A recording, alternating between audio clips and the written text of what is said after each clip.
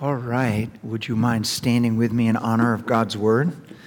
One of the challenges of going through a book, we're going through the book of Acts, is it's illegal to skip passages that are difficult. And so this morning is a very difficult passage, but we're going to just jump right into it. Here we go. Acts chapter 4, starting in verse 36. Joseph, a Levite from Cyprus, whom the apostles called Barnabas, which means son of encouragement, sold a field he owned and brought the money and put it at the apostles' feet. Now a man named Ananias, together with his wife Sapphira, also sold a piece of property. With his wife's full knowledge, he kept back part of the money for himself, but brought the rest and put it at the apostles' feet. Then Peter said, Ananias, how is it that Satan has so filled your heart that you have lied to the Holy Spirit and have kept for yourself some of the money you received for the land? Didn't it belong to you before it was sold? And after it was sold, wasn't the money at your disposal? What made you think of doing such a thing? You have not lied just to human beings, but to God. When Ananias heard this, he fell down and died. And great fear seized all who heard what had happened. Then some young men came forward, wrapped up his body, and carried him out and buried him. About 3 hours later, his wife came in, not knowing what had happened. Peter asked her, tell me, is this the price you and Ananias got for the land? Yes, she said, that is the price. Peter said to her, how could you conspire to test the Spirit of the Lord? Listen, the feet of the men who buried your husband are at the door, and they will carry you out also.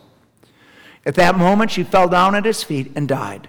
Then the young men came in, and finding her dead, carried her out and buried her beside her husband.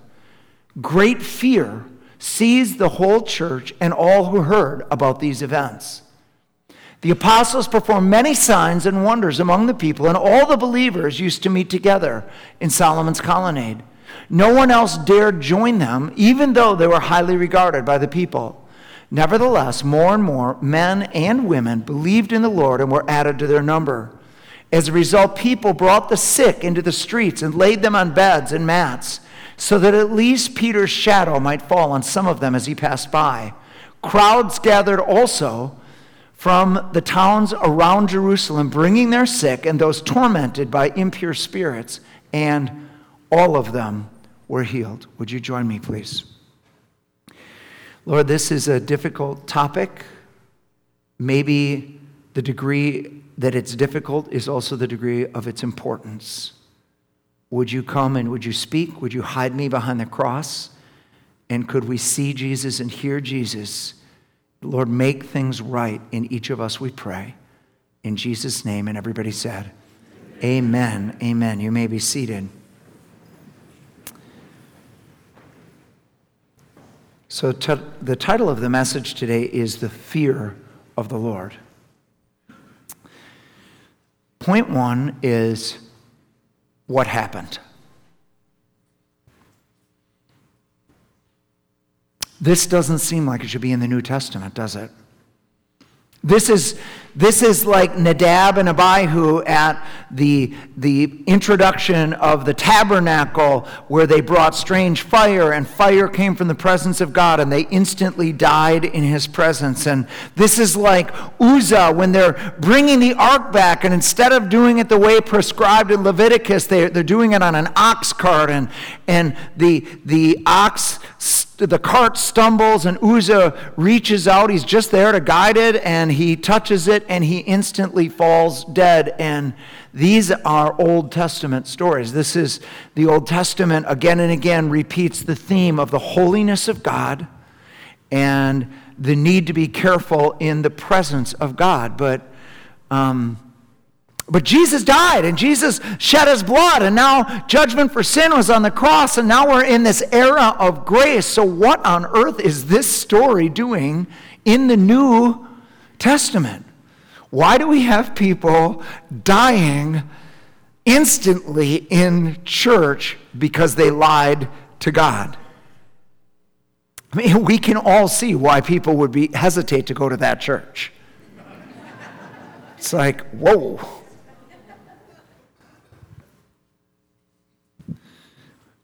So how do we think about this? I think the best way to think about it is this is right at the beginning, and Jesus is laying a foundation.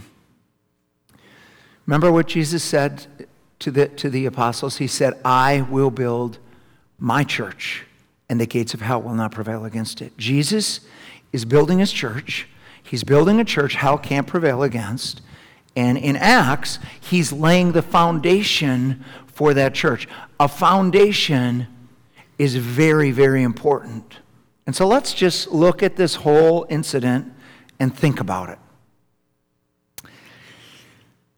So it starts out with this testimony about Barnabas, who actually, Barnabas is a nickname. His name is Joseph, but he sold this land and he gave all the money, brought it to the apostles' feet, and clearly he was recognized by the apostles. They even gave him a nickname, Barnabas. He was esteemed by the apostles, and so Ananias and Sapphira, they want to be recognized. They want to be somebody. They want to make their way up in the political structure of the early church, and they want to be noticed by the apostles. So they're like, we should do something. So they sell this land. And I don't know, maybe they got more for it than they thought, but it was a lot of money, and it's like, do we really have to give all of this money? We need to live too, but they want to impress the apostles, and they want to get full credit for making a sacrifice, because that's what Barnabas did, and so they decide to take care of themselves, and they're going to tell them that they made this huge sacrifice,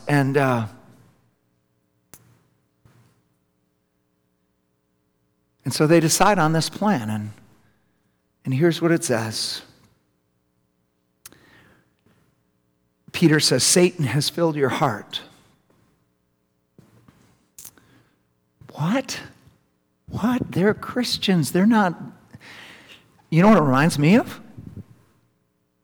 When Jesus first announces that he is going to build his church. Remember, he says to Peter, you are the rock, and I'm going to build on this foundation that Jesus is the Christ, this revelation that he has received, and he's going to make Peter a key in the kingdom of God. And then Jesus, this is Matthew 16, he corrects they've got their own idea of what Messiah is, and Jesus corrects their thought and says, Messiah is going to suffer and die. This is the first time he mentions his death and his suffering. And remember, Peter says, this will certainly not happen to you. And what does Jesus say? Get behind me, Satan. And then he says this, because you have in mind the interests of man rather than the interests of God. Not the interests of Satan, the interests of man. That man's desire, man's agenda, man's plan, when we're focused on that, the enemy uses that to bring he empowers it for his own purpose, his own thought, his own will. And Jesus, even at announcing the foundation of the church, rebukes. Why? Why would the devil be right there? The devil's very concerned about foundations. A cracked foundation will eventually fall. That building will eventually fall. And so he wants in at the foundation. And Jesus is absolutely adamant. You have become a stumbling block to me. The very one called to be a key. You're in my way right now because of the interests of man. So here we have it again. We have the interests of man coming in. They're not thinking about the devil. They're thinking about themselves. They're thinking about their own position. They're thinking about manipulation. They're thinking about working their way up in the system and politics in the church. And so they are dealt with very, very sternly and very directly as a message to the whole church, not just the church in that age, but the church in every age. This story is in Scripture for us. The church that Jesus is building, the one that hell will not prevail against, is not built on the interests of man and the agendas of man. It's built on the interests of God.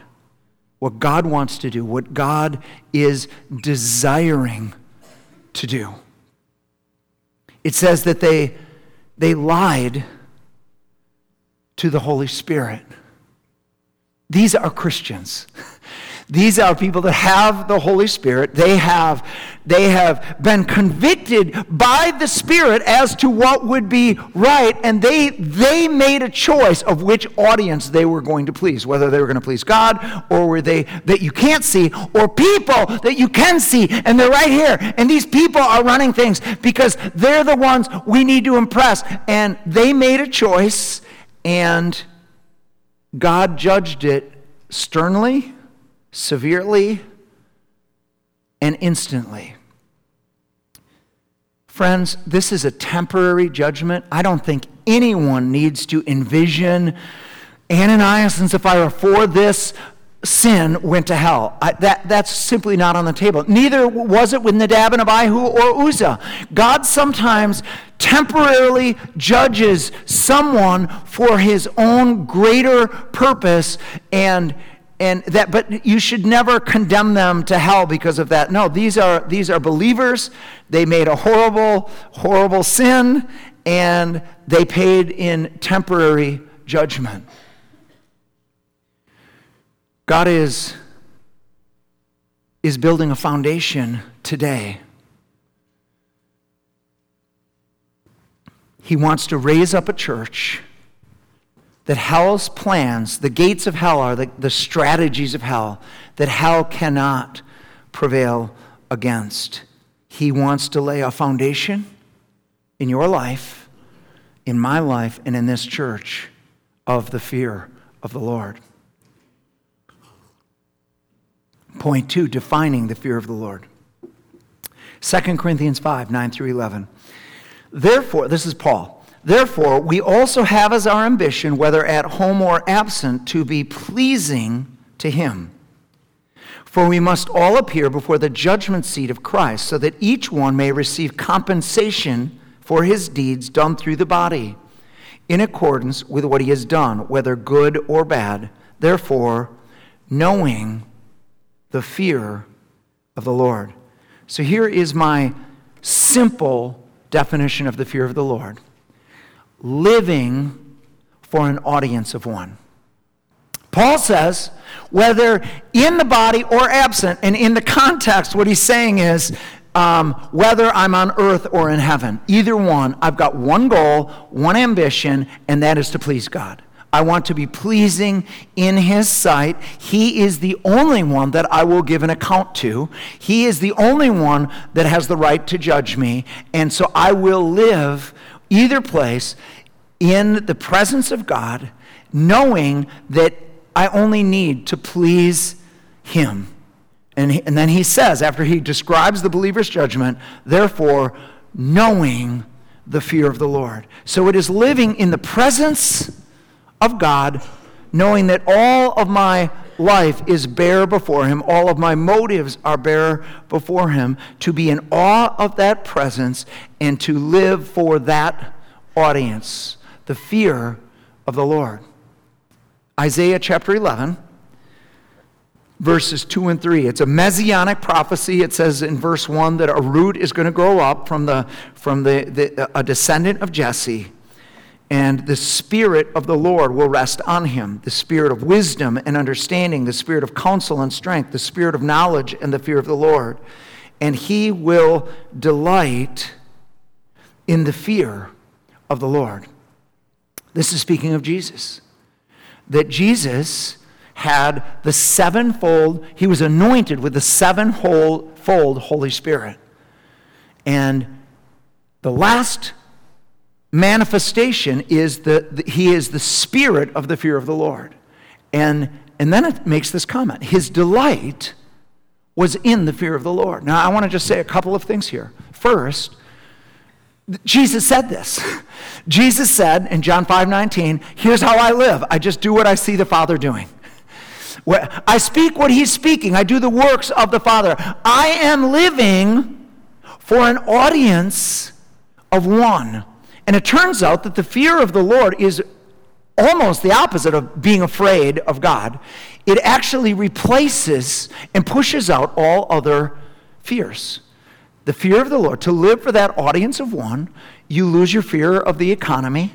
You lose the fear of the future. You lose your fear of what other people are going to think. You lose your fear of the Pharisees. You lose your fear of the devil. You lose your fear of everything else because you're living in the presence of God. Now, I want you to see, it's really important today, that the Holy Spirit is the one that brings this right fear of the Lord. So you need an encounter with the Holy Spirit. The Holy Spirit is the one that imparts this to us. This is not natural fear. This is a sense and an awareness of the holiness of God, the presence of God, and this audience of one.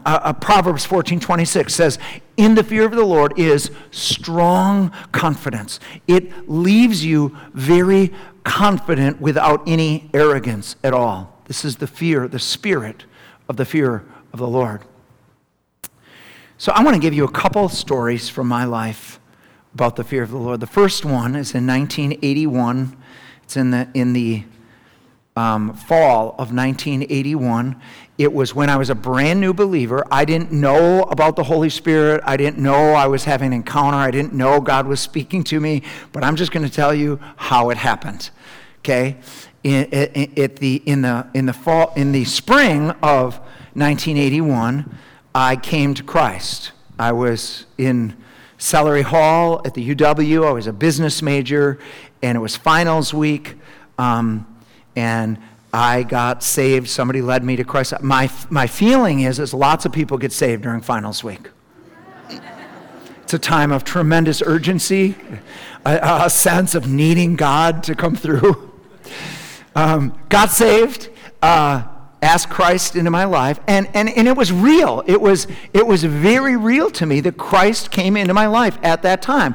But it's finals week. I immediately leave to go home to Milton, Wisconsin, which is my hometown, and I get back with my old friends and my old habits and my old everything, and I've got a new belief, but I've the old life. And I know it was real because I remember distinctly at a family reunion being with my favorite cousins around the campfire, and I'm drunk. I can barely even see, and I am witnessing to them about Christ.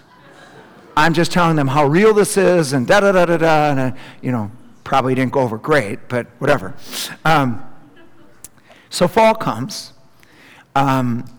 Fourth floor Celery at that time was an all-men floor, and I had tried all summer long to get into Celery A, which is guys and girls, but everything I did, I ended up back in the exact same dorm, exact same floor, with the exact same guys that led me to Christ right down the hall, and the same Bible study going on, and so I just jumped right back into that Bible study, and I just had a double life. I would literally go from Bible study with one group, and then I would lead another group to the bars, and it was a double life all at once. And it all came to a head one fall weekend. I had been home in Milton that weekend, and I had returned. I'm all by myself in my dorm room, and I am contemplating how wonderful the weekend was. I had won the city tennis tournament. Our family band had played. I played trumpet. It was a great success. All of my friends were there. Everybody liked me. Everybody approved of me. And I was just kind of reflecting about how wonderful life is. And I was confronted with a very, very clear thought. And here was the thought. You can either have this or God. Now, with that thought came a number of things became very clear to me.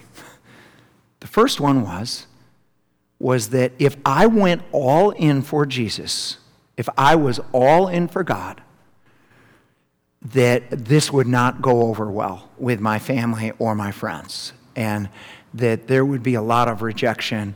And the reason why I knew that was because we made fun of people that were Jesus freaks.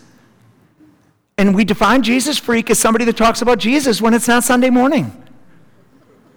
There's a place for religion, but please keep it there. It's awkward to talk about God and talk about Jesus and God is dealing with me and God talked to me and God.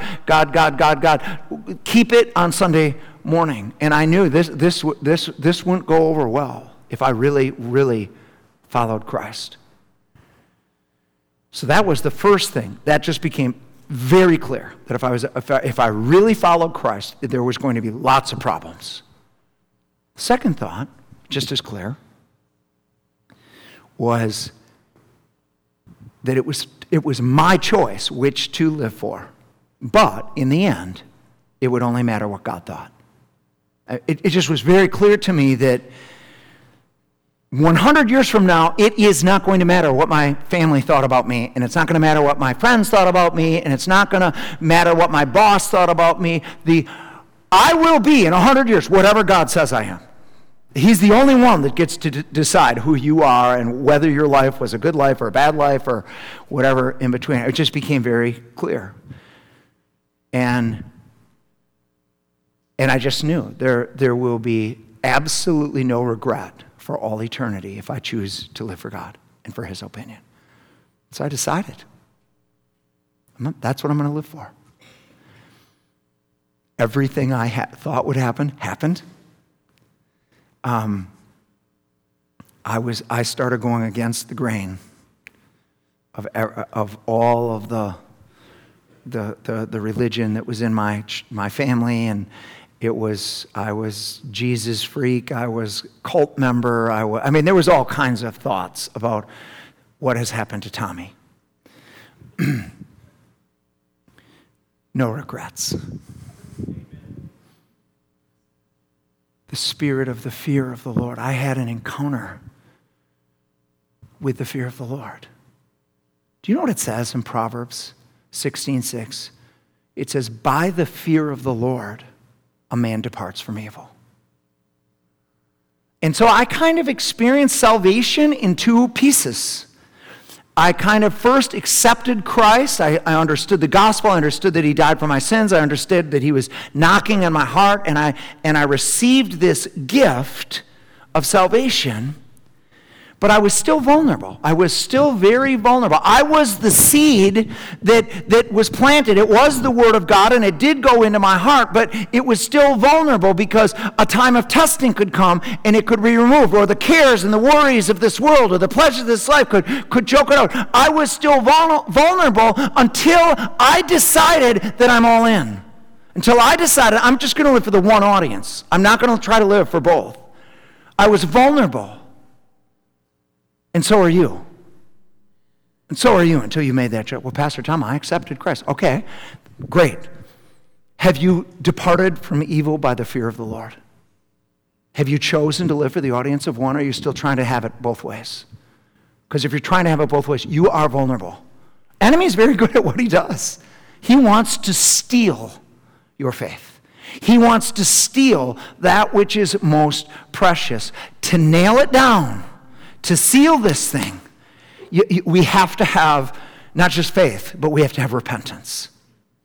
And now, it's amazing that today, at the end of the service, before we have communion, you'll have a chance to do that.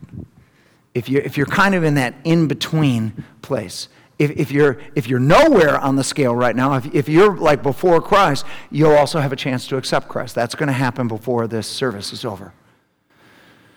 So, fast forward, that's experience one. Here's experience two. This is 1995. It's late fall, probably November-ish. And at this time, I'm a pastor. I've been a pastor. I've been a senior pastor for 3 years at this point. And I had an encounter with the fear of God that literally put a foundation in for the rest of my ministry. And I want to tell you about it. somebody randomly sent me this article of a prophet's experience, and it was called "The Hordes of Hell Are Marching." And it was about the Judgment Day, and it was about a heaven experience that he had where he got to interview people that had already been judged, but it was a specific group of people that he got to talk to. And they were people that had been in ministry, had been very, very successful in ministry in man's eyes. One was a contemporary, and one was somebody from church history that was very successful in man's eyes. But they ended up in this place where 1 Corinthians chapter 3, 1 through 15, describes the believer's judgment. The believer's judgment is not about sin. Sin was already judged for a believer on the cross, praise God. It's about the believer's judgment. The reason why we stand before Christ and give an account, it's not for our salvation, it is for our reward.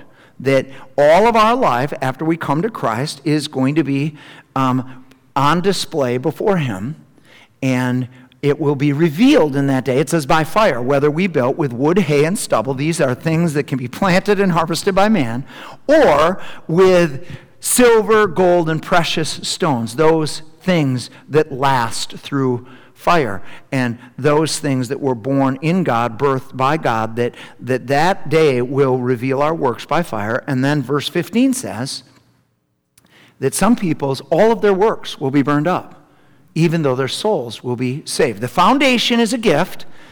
It comes from Jesus. It's not because of what you did, it's because of what he did for you, praise God. That's your ticket into heaven. But your reward is based on what you did. What you did. Did you do it with him for his glory, or did you do it on your own for your own crowd or whatever, your own attention, your own whatever motives there are? And so he gets to interview these two guys that had huge ministries on earth, but were in this place where they had lost all of their rewards. So I want to read you two of the people he talked to. He talked to many people, but I'm going to give you two, and then I'm going to tell you what happened to me. Here's the first one. So there's prophets in heaven, and he's interviewing this guy in the line that he recognizes from life. He's a contemporary, and this guy says this to him: "You are just one of many that I am waiting for. I did not understand until my judgment that you were one that I was called to help, to even disciple, but I rejected you." "Sir," I protested, "it would have been a great honor to be discipled by you, and I'm very thankful for the time I did have with you. But I was so arrogant, I deserved your rejection. I know that my rebellion and pride has kept me from ever having a real spiritual father. This was not your fault, but mine. It is true that you were prideful, but that is not why I was offended with you. I was offended because of my insecurity, which made me want to control everyone around me. I was offended that you would not accept everything that I said without questioning it. I then started to look for anything that was wrong with you to justify my rejection. I began to feel that I could not control you, that if I could not control you, that you would one day embarrass me and my ministry.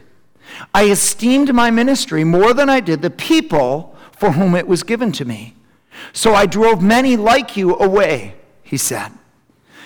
With a genuineness that is unknown in the realms of earth, he continued, "All children are rebellious and think that the world revolves around them. That is why they need parents to raise them. Almost every child will at times bring reproach on his family, but he is still part of the family. I turned away many of God's own children that he had entrusted to me, forgetting them safely to maturity. I failed with most of them. Most of them suffered terrible wounds and failures that I could have helped them to avoid. Many of them are now prisoners of the enemy.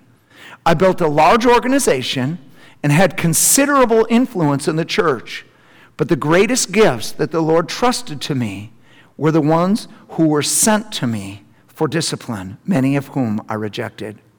Had I not been so self-centered and concerned with my own reputation, I would be a king here. I was called to one of the highest thrones. All that you have and will accomplish would have been in my heavenly account as well. Instead, much of what I gave my attention to was of very little true eternal significance. What looks good on earth looks very different here. What will make you a king on earth will often be a stumbling block to keep you from being a king here. Then he talks to another guy that he recognized from church history. And here's what this guy says. I am here because I made one of the gravest mistakes you can make as one entrusted with the glorious gospel of our Savior. Just as the Apostle Paul progressed from not considering himself inferior to the greatest apostles to being the greatest of sinners, I took the opposite course. I started out knowing that I had been one of the greatest sinners who had found grace, but ended up thinking that I was one of the greatest apostles. It was because of my great pride, not insecurity like our friend here, that I began to attack everyone who did not see everything just the way I did.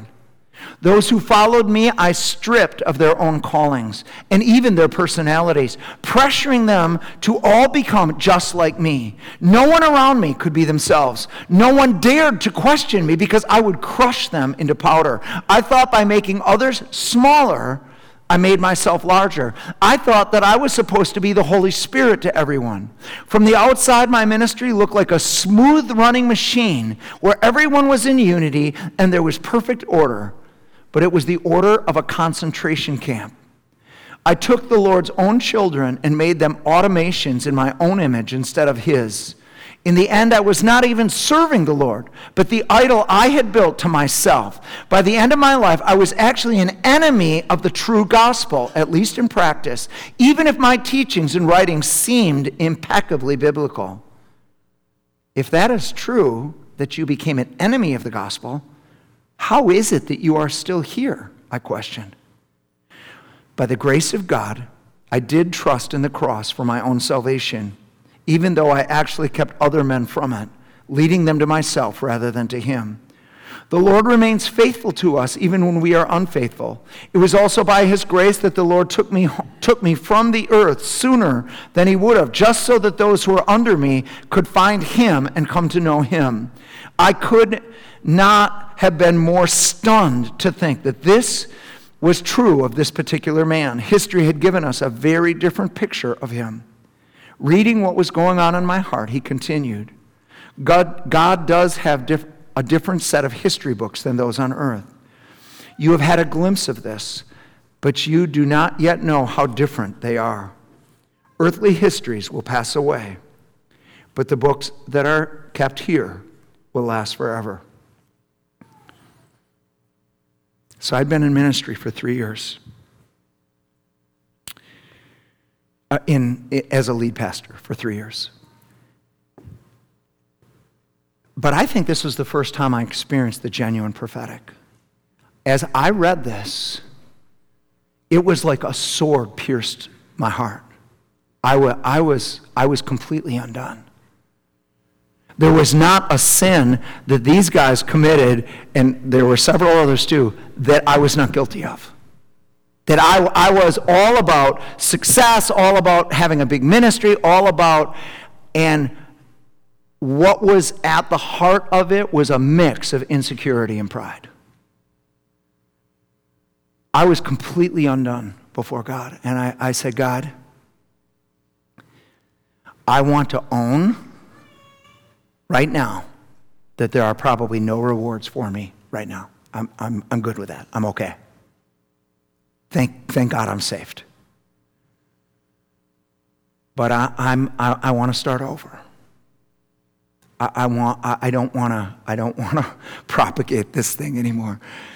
Wouldn't it be horrible if God had to take you home as a mercy so the people under you could find Christ?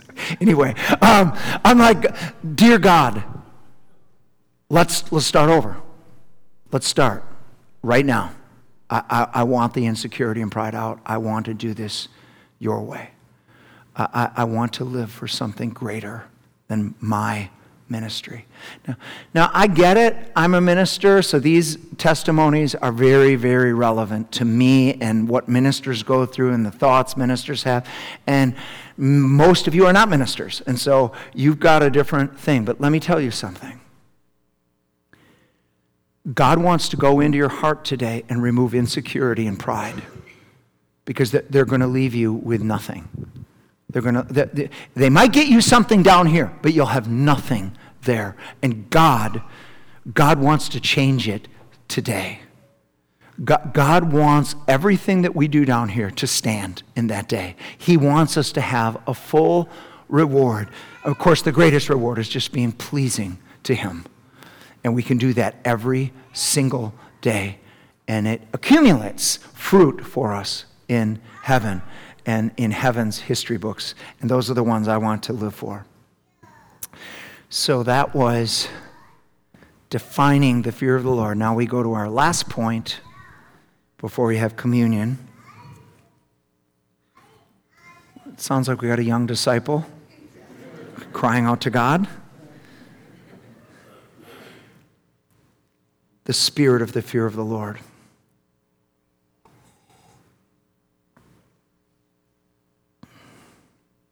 So I was going to start this service with a YouTube of a man who I consider a true prophet of God today. His name is Chris Reed. I've seen him minister down in Kansas City at IHOP in the Word of Knowledge, like I've live, and I was watching it on YouTube. But to see somebody in our day calling people out by their phone number and then knowing their name, and then that's this person, their whole family gets named, and then they give the word of the Lord. To see revelation at that level is stunning. To see people collapsing in tears as God reveals the secrets of their heart, it's just beautiful. And so I believe this man is a true prophet of God. But he was given a dream in December of 2020, and I want to tell you about it. In this dream, he is taken to heaven, and an angel leads him to this building, and when he gets in it, he realizes this is a library. This is a library in heaven. And just like libraries down here, each section has a title on it, and there is one section that is titled The Supernatural. And he goes into the books here, and there's one that's sticking out to him that's on the sevenfold Holy Spirit. And it grabs his attention because that's what he's been preaching on, is Isaiah 11, the very scripture that I read. And so he pulls this book out on the sevenfold Holy Spirit, and the cover says, the Spirit of the Lord. And he opens it up, and there are 5 pages inside. They're very thick. He said each one was like a book inside of the book. The first one was the spirit of wisdom, and then the spirit of understanding, and then the spirit of counsel, and then the spirit of might, and then the spirit of knowledge, which is the spirit of intimacy, we would say. And those are the 5 pages in the book. And he closes it on the other side, and the back cover is the spirit of the fear of the Lord. And so he's got this book in his hands, and he looks up and he looks back down at the book, and all he has now is the cover. It's just the cover. It's just the spirit of the fear of the Lord. Where did the rest of the book go? And the angel speaks to him. And here's what he says. This is all most Spirit-filled churches in America have today. All they have is an atmosphere for the presence of the Lord. He said, the spirit of the fear of the Lord is not just the back cover, but it is the binding that holds the whole book together. He said, without a recapturing of the spirit of the fear of the Lord, the church will go without all 5 of those. That the glory and the power that is released, the spirit of might is the spirit is miracles and the revelation, and we talked about the word of knowledge. Those things all end up corrupting us if there's not a proper fear of the Lord.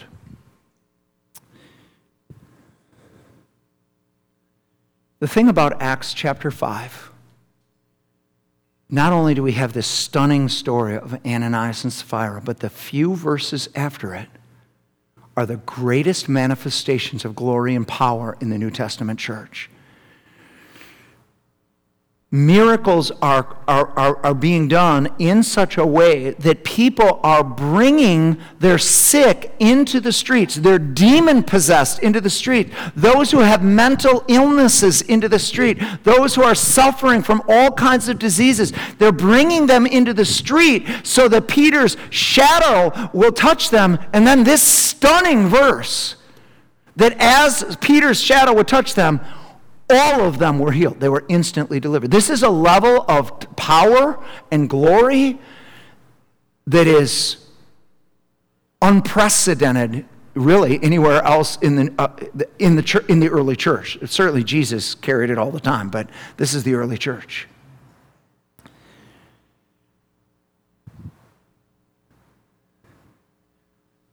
Acts 9:31, which we did not look at, it says that the church grew in both the comfort of the Holy Spirit and in the fear of the Lord.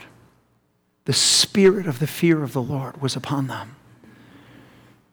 And because it was on them, it was on all of the surrounding towns. The fear of the Lord was on them. So we've had several people have visions. Some have had dreams of the day coming to City Church where ambulances will pull up at that door because so many miracles will be happening here. So many divine things will be happening that, and they've already tried doctors. Doctors have done everything they could, and there is no hope unless God does a miracle, and that people will literally have to make a way to bring the sick into this place. I believe that will happen. But make no mistake about it. It's not going to happen unless the fear of the Lord first is imparted to us. God's not going to grant that love. I'm not saying miracles aren't happening now. Lives are being changed. My, oh my, those young people that testified last week, don't tell me that wasn't miraculous. God touching any of us at any time is miraculous in any way. And we've seen some healings and some deliverance, but there is a whole nother level that God wants to pour out. He wants to trust us, but there has to be more of this spirit of the fear of the Lord. So here's what I want to do. Worship team can come back. And I want to get us ready for communion. So I've got two prayers to pray. The first one is, if you wouldn't mind just closing your eyes and bowing your head for just a moment. Maybe you find yourself here today because of a friend or a family member, or you, for whatever reason, you just got up and came to this church today and you didn't really know why. Well, I believe it's a divine appointment. Here's what the Bible says. God's way holier than you think he is, and you're way more sinful than you think you are. And that's why there's nothing we can do to save ourselves. We can't be good enough, we can't be religious enough, we can't do enough good deeds to save ourselves. To save us, God had to take on human form. He had to live as a human being. The wages of sin, our sin, your sin, was death. Death meaning separation from God forever. Jesus had to come and he had to become a man, live a perfect life, and then offer himself as the sacrifice for our sins. The Bible tells us that Jesus said, nobody took my life from me. I chose to lay it down. God the Father sent him out of love, and the Son gave his life out of love for you. The Bible says that it was for the joy of those that would come in, that Jesus endured the shame and the suffering of the cross.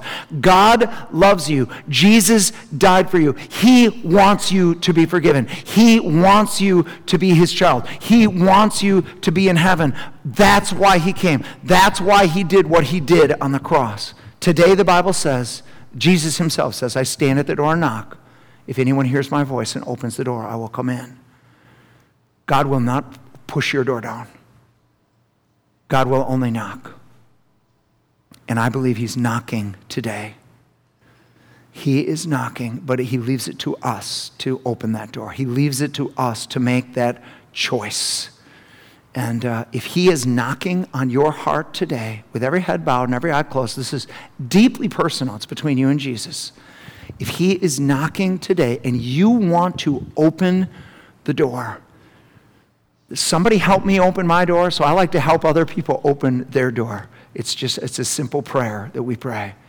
But if that is you, Jesus is knocking, and you want to open your door today to him, would you just raise your hand real high right now, long enough for me to see it? See that hand and that hand and that hand. God bless you. And that hand and that hand. God bless you. And that hand in the back of the balcony, and this hand over here, and this hand on this side of the balcony. God bless you. Okay, and everybody that's got their hand up can put those down for just a moment. Is there anybody else by upraised hand you want to be part of this? Jesus is knocking and you want to respond to him today. Anybody else?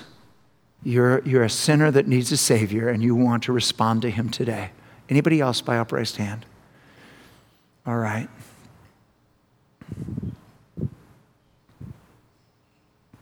Everybody that raised their hand, if you would just slip your hand over your heart right now. And here's the prayer. You pray it in your own words. Lord, I know that I am a sinner. I know that I fall short of you on my own, but I believe that you love me. I believe that you came into this world and died a horrible death on a cross to take the judgment, God's judgment for my sin. Thank you for doing that for me. Lord, I believe you rose from the dead. I believe you're alive today, and you've been trying to get my attention. Well, you've got it today. I hear your knock. I hear your dealings. And Lord, right now, by faith, I open my door. Come in. Save me, forgive me, wash me. I receive your gift of eternal life. Now, if you just keep your hand on your hearts, this is a really important prayer. I want to pray for you. Lord, I can lead people in a prayer, but only you can give them a witness that you've heard this prayer. Holy Spirit, would you come? Would you warm their hearts? Would you let them know in their deepest knower that you have heard this, that Jesus is not just the Savior, but he's their Savior. Personalize it, Holy Spirit, I pray. In Jesus' name. And then if we could all stand to our feet. In just a moment, we are going to have communion together. And so if you didn't get by both doors, there's this little communion kit. If you, during this song, you want to just slip out and grab one and come back, you can have communion with us. If you're online, run and get crackers and juice. But before we do this song and have communion, Paul said, I don't want anyone to take communion in an unworthy way, and unworthy of the sacrifice Jesus made. And so maybe you're here today and you've been living two lives. You've been living for two audiences. You are part God and part what everybody is thinking about you. And God the fear of the Lord is on you today. You want to depart from evil and you want to fear God and get rid of this other audience. I just want to pray for you right now. Lord, I pray in Jesus' name. Lord, it's a horrible life to have two lives, to have a church life, a church people, a church friends, and this other life where I'm doing my own thing and everybody thinks I'm a partier or whatever it is, that I'm trying to impress these people and trying to be cool and fit in with them. And Lord, it's just a disaster, and it leads to great unhappiness. Anyway, we want to repent of that. We want to repent and follow you, Jesus. We want to be all in for the audience of one. Break the hold of every other audience. Forgive us for being double-minded. Holy Spirit, come, make me aware that I only need to please you. Amen. So I realize that today is July 4th, and we're all grateful to live in a free America, but America is almost completely destitute right now of the fear of God. And the idea that the fear of God will ever come back to our culture without it first coming back to the church is ridiculous. God wants to impart the fear of God again to his people. God wants to turn around what's happened in America. I believe this with all my heart, folks. The fear of God will come again to America. America will know before this thing is over that Jesus is alive, that Jesus is the Savior. But we need an impartation. We need something only the Holy Spirit can give us. We need it individually, but we also need it as a church. Can you courageously ask God for the spirit of the fear of the Lord right now? Would you join me? Lord, I know why Jesus delighted in the fear of the Lord. It is the place of the ease of heaven. It turns out that everybody else is really hard to please, but you're really easy to please. We just try to do the right thing, try to do the honoring thing to you and to live in your presence, and you're easy to please and hard to satisfy. But God, I pray for an impartation right now in my own heart and in this congregation of the fear of the Lord. Would you let your glory be on our lives in such a way that we kind of lose track of what everybody else is thinking about us and what's all going around us that seems so important, and all the news that's coming out. And Lord, let all of that be small compared to, oh my, I'm in the presence of God. And I'm getting up in the presence of God, and I'm going to bed in the presence of God. And I only have to please him every day. Lord, impart the fear of the Lord to us individually, to City Church. God, impart the fear of the Lord again to your church across this land. And then, God, we are believing a day is coming when once again people will be afraid of the church and like, God is in that place. God is that. You need to be serious. If you're going to go there, you need to be serious. And that this would be a place again that would be an answer for when miracles are needed, when deliverances are needed, that this would be a place where desperate people would come and say, I need something only God can do, but I know I've heard God's doing stuff here that God only could have done. Jesus, would you once again, Holy Spirit, would you make Jesus once again the talk, not just of the church, but of the bars? Lord, increase your glory, increase your presence. Do things in our day, in our time, that only you can do. Grant us as a church to be wholehearted for you and in love with one another. Lord, I pray that you'd root out insecurity and pride. Give us a new beginning as of today. No mistakes in it. All forgiven.